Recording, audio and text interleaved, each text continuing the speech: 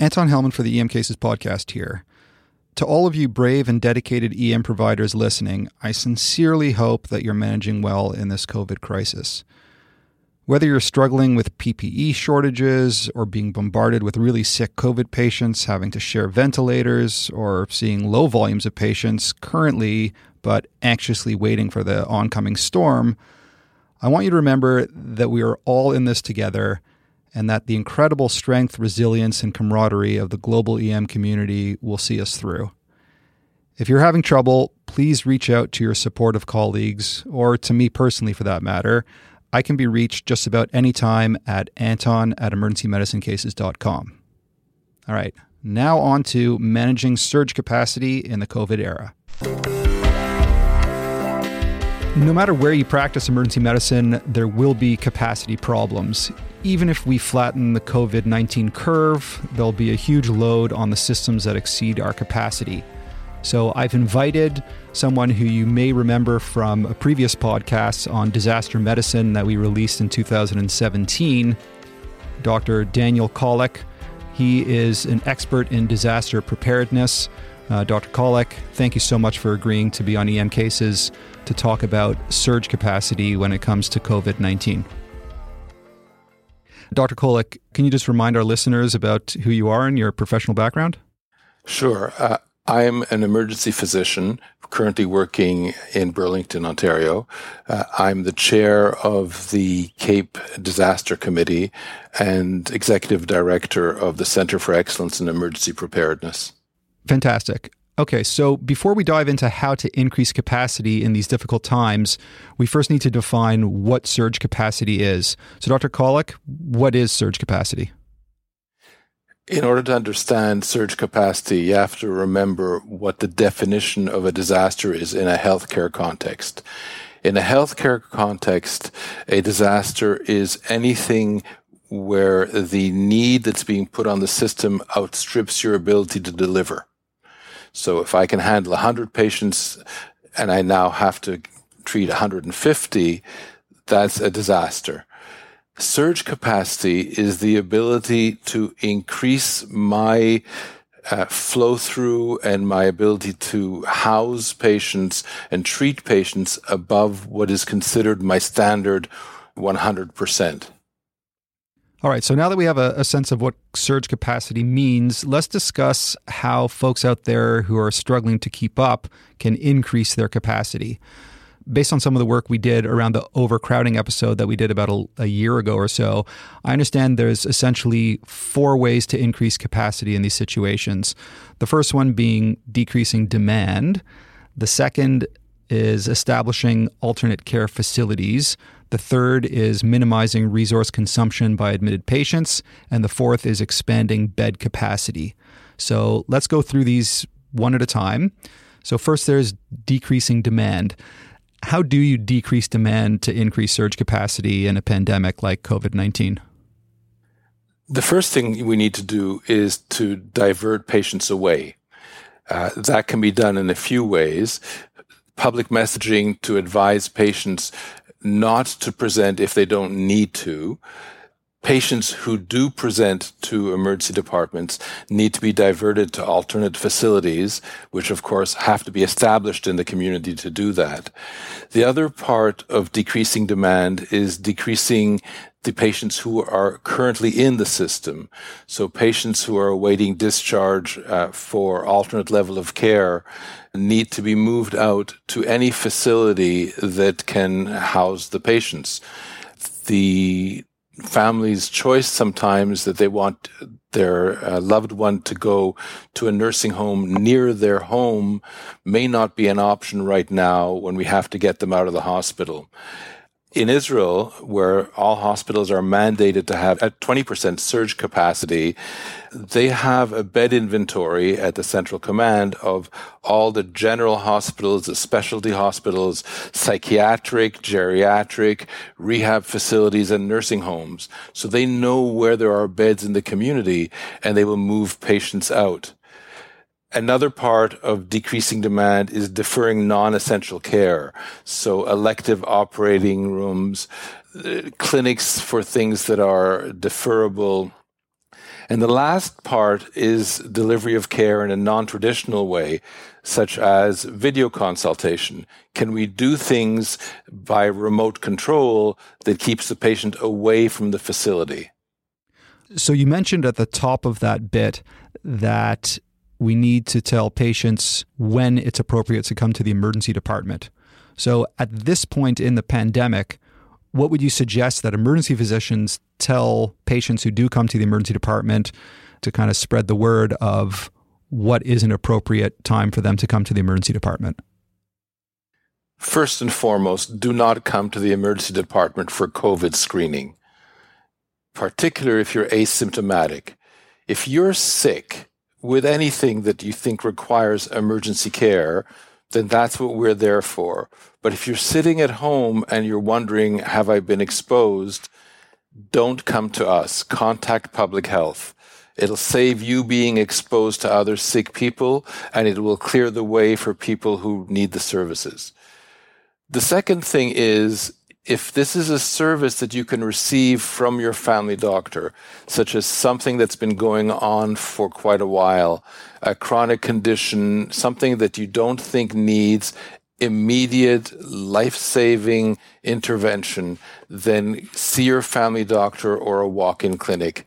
In this era, might actually put you at risk and certainly will overload the system. All right. So that's a little bit about how to decrease demand. The next of the 4 ways that we can increase capacity is to establish alternate care facilities. And you talked about this a little bit. Can you go into a little bit more detail about how one might actually establish alternate care facilities and how it would work? Sure. 2 kinds of facilities you want to think about. One is out of hospital and one is in hospital. I think we're going to come back to the in-hospital part later when we talk about expanding bed capacity.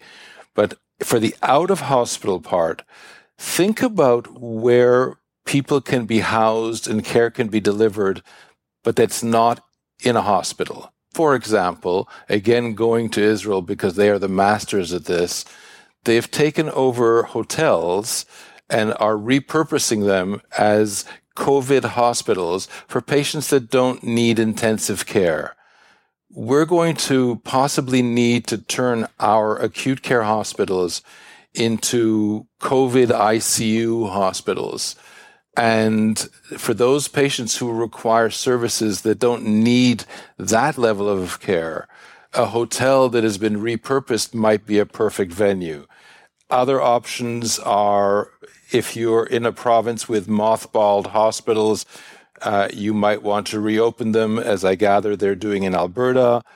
Field hospitals can be established by the military. Other dormitories or public places can be repurposed as a care facility. Got it. All right. So we've talked a little bit then about decreasing demand, establishing alternate care facilities. The next of the 4 ways to increase capacity is minimizing resource consumption by admitted patients. How does that all work? The key concept here is delivering the care that the person needs where they need it, but not more or less. If you do not need to be in an isolation room, for example, you shouldn't minimize the care that's delivered to you, put you somewhere else, and bring somebody else into that room. The other thing is, at one point, we're going to have some degradation of the standard of care. By definition, as we said, a disaster is where the need outstrips what we can deliver. And if we're going to deliver care to a large number of people, it may not match up to the standard of care we would deliver now to each and every individual. There are some things that we do in a disaster we would not do in a usual course of events. The extreme example of that is, for example, patients who are triaged in a mass casualty event as expectant, in that we're not going to expect them to survive. We will not resuscitate them, and we will maintain our resuscitation for those patients who might survive. That's something that we would never do if we were faced just with the individual patient. That is, of course, the extreme example, not where we are right now, but in our context, patients who might expect to have intubation, we may find that we're going to be delivering non-invasive ventilation to these people, which is what we're seeing in Italy now. Just to clarify that, so in Italy, they're actually using CPAP rather than intubating a patient. My understanding was that CPAP should be sort of banned from emergency departments and ICUs during this COVID outbreak because it's just spreading the virus through the room and increasing the chance that everyone in the room will get infected. Precisely. In the normal course of events, we would not use non-invasive ventilation for a patient with COVID. The concern is that it would aerosolize the virus and pose an increasing infection risk. This is not a standard course of events. We cannot intubate everybody. And Jeff Frank is reporting from Italy that they have created specific dedicated areas where they're having patients on CPAP. These are separate rooms. The staff in there are wearing full PPE. And that's how they avoid getting everybody ventilated, because they don't have enough ventilators. And in fact, they're reporting that if you start this early, they have better results. Interesting. And now for a word from our sponsor, Metricaid, the experts on scheduling systems. Metricaid would like to let you know that they are helping EDs, urgent care clinics, and other provider groups during the COVID-19 pandemic.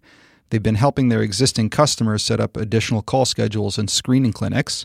They're also working on setting up province-wide virtual walk-in clinics, which will go live on March 30th.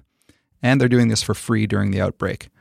Metricaid's giving these organizations access to their web-based tool, but more importantly, they're doing all the work building and managing these schedules, helping to build capacity and resilience in our system, doing what they do best.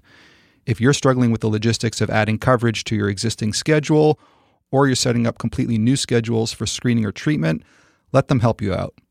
They can get a new schedule up and running in a matter of days, leaving you to take care of other matters. Metricaid really wants to help you out during this crisis. Let them give you a hand. Check out metricaid.com/emcases and get in touch with them today. So again, in our various methods to increase capacity, we've talked about decreasing demand, we've talked about establishing alternate care facilities, and we just finished talking about minimizing resource consumption by admitted patients. The last and fourth one is expanding bed capacity. And you alluded to this a little bit earlier. How do you expand bed capacity during this COVID outbreak? The key part of this is establishing treatment areas in unconventional locations. And when you think of establishing treatment areas, you also have to think about the staffing and equipment of that. Again, I'm going to pull on an example in Israel. What they had as a plan in some hospitals is that certain wards have hallways that are dedicated to them. And if they need to add beds, they will take their most stable patients from that ward. A small portion of the staff will go with them, and those patients are relocated to a hallway, clearing space on the ward. Now, in some of these hospitals, they have already pre-plumbed in the hallway oxygen and so on, but we can function with oxygen in tanks, and we can manage to find power in the hallways if we need it. But the idea is to move the patients into areas that are not usually treatment areas. You want to move your most stable and your most known patients, the ones about which you have the most information, so that you can anticipate what their needs are going to be and that they're not going to rapidly decompensate. In terms of areas where you can put people, cafeterias, auditoria, hallways, entrance lobbies, and so on. Any place that has the room and that you can staff and provide a modicum of privacy would be one way to expand the physical beds. Now, when you go up in beds, you're going to need to go up in staff, probably not maintaining the same staff ratio you have now, but you need to look at expanding your staff. And part of that will be looking for trainees who might be at a level of training where they can already function to some degree independently or under minimum supervision. Members of allied healthcare, physiotherapists, dentists who, by the way, know how to sedate and how to ventilate, retired physicians. You need to find ways to cross-license across jurisdictional barriers, because you may find that the load is not equally spread, and that means that you may have more resources in one area than another, and you want people to be able to flow. The last part is protocolizing as much as possible. In other words, if you don't need someone physically at the bedside to make a decision, but you can have this as a preset order, then do that. It'll save your human resources for other things. This classic example of that we do every day is the delegated acts that nurses can do at triage in the emergency department. So if you know that the person's going to need an X-ray when they come to triage, based on preset criteria, the nurse just orders that, and that'll make your staff more effective, and you can spread them over a larger patient load. Excellent. You've talked about space considerations in the hospital. I want to talk a little bit more about space considerations in the emergency department. So one thing I've seen in this COVID pandemic is to split the ED into two distinct physical spaces, the sort of respiratory illness space and then the everything else space. I've also seen specific areas just for COVID screening. How do you think we should best sort of partition our ED into specific care spaces, and what pitfalls of these so-called alternate care spaces are there? In the ED, if we pull on the Italian experience, we need to divide our departments into clean and dirty. And the term dirty is not pejorative, it's just practical. Patients who have no COVID symptomatology, no COVID risks of significance, and are therefore a totally unrelated problem, such as a fractured femur, should be in the clean area, and they can have staff working with them who are dedicated to the clean area. Separate from that, you can have a so-called dirty area, which is any patient who presents with either confirmed or risk of COVID or other respiratory symptoms, because we can't wait to screen everybody. If they come in and they're high enough risk, they should be in a separate area. So that's the clean and dirty. Similar to in decontamination from something chemical, you'd have a hot zone and a cold zone, and you really don't want traffic between them. Now, you talked about the risks of non-conventional treatment areas, and we might find ourselves expanding our emergency department where we have an outreach area, which is the clean part, but it's not a place we're used to working in, and maybe not staff that are used to working in those alternate care spaces. There are a few issues there. First of all, practically speaking, we don't know where things are. We don't necessarily have everything we're used to having, which puts a strain on us both cognitively and physically running around. In our usual care areas, we have built-in safety measures like central monitors or alarms. They may not be there in the alternate care areas, so we may have to cognitively force ourselves to do safety checks that would otherwise be automatic in our usual care areas. We may find ourselves working with staff that we don't know and who are doing tasks they're not used to. Communication becomes important, and sometimes, even in moments of stress, we have to actually slow ourselves down. I teach staff and residents that the first thing you do in a crisis is take your own pulse. Slow down, think for a second. You'll do okay if you don't rush. those would be the key things that I would think of for alternate care spaces. Fantastic. I want to talk a little bit about managing degradation, and that'll become apparent very soon when you give us your brilliant answer. We will almost certainly have limited resources for our non-COVID patients, one example being ventilators. How do you suggest we strategize when it comes to limited resources for all of our patients? There are two parts to that. Part number one is the practical, and that is we know what the clinical scenario is likely going to be. We know what our resources are. Prepare a care path ahead of time that will divert patients into alternate treatments if you think they can tolerate that and that'll work, such as, for example, the CPAP, so as to maintain those resources for the sickest patients, recognizing that this is not the usual standard of care. The other thing you need to do is you need to document this, because we're going to understandably be wary of doing things that are not what we're used to.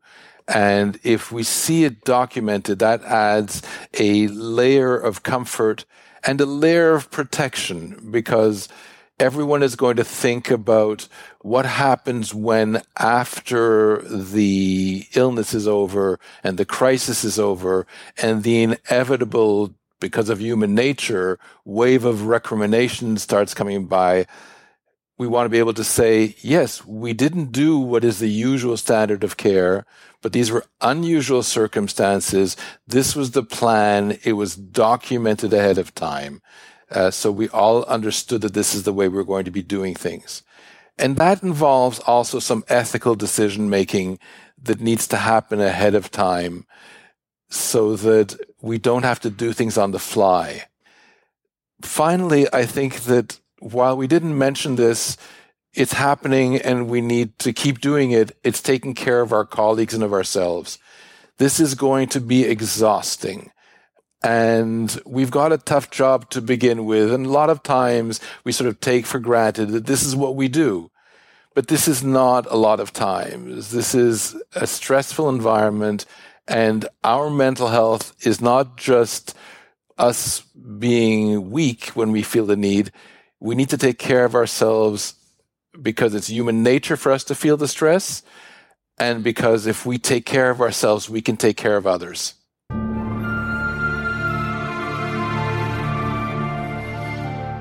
All right, Dr. Kolek, there were so many great, insightful, interesting, and practical points you made there. Before we go, just any other advice for emergency providers who are working on planning capacity right now during the COVID-19 pandemic? It's March 19th, 2020 right now. Things are going to change, but what advice do you have for people who are planning capacity right now? If you're involved in planning, there are a lot of resources that are being made available, to the point that it's a bit of information overload and it might be like drinking from a fire hose.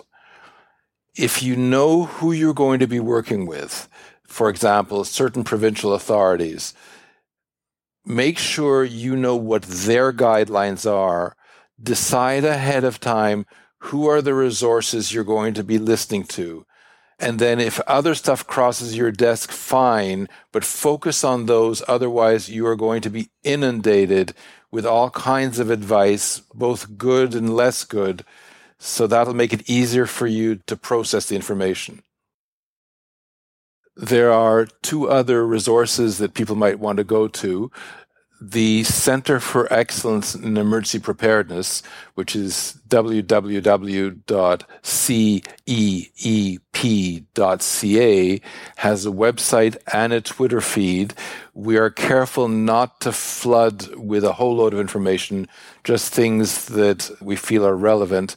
And the other option is firstreceivers.ca. First Receivers is one word. You have to subscribe to that, and we are sending out updates roughly every 2 days with the most current resources and with practical advice, flow sheets, tools used in hospitals, and so on. Dr. Kolek, Dr. Morris, who you heard in part 1 of the COVID casts, George Kovacs, and Lori Mazurek have all kindly agreed to provide material for weekly updates on COVID in their respective areas of expertise, which we'll have posted on the EM Cases website and will be in the EM Cases newsletter that you can sign up for in the top right-hand corner of the EM Cases homepage. Well, that's about it for part 2 in this COVID-19 series of podcasts. In part 3, which will be released in a couple of days after this one, we have George Kovacs on airway and one of the world's leading experts in PPE, Lori Mazurek. We'll cover how to protect yourselves, your colleagues, your patients, and your families, and run through the resuscitation and airway management of the COVID patient. In part 4, we have an epidemiologist from the University of Toronto who's an expert in viral prediction models. Until next time, stay safe, be strong. We're all in this together.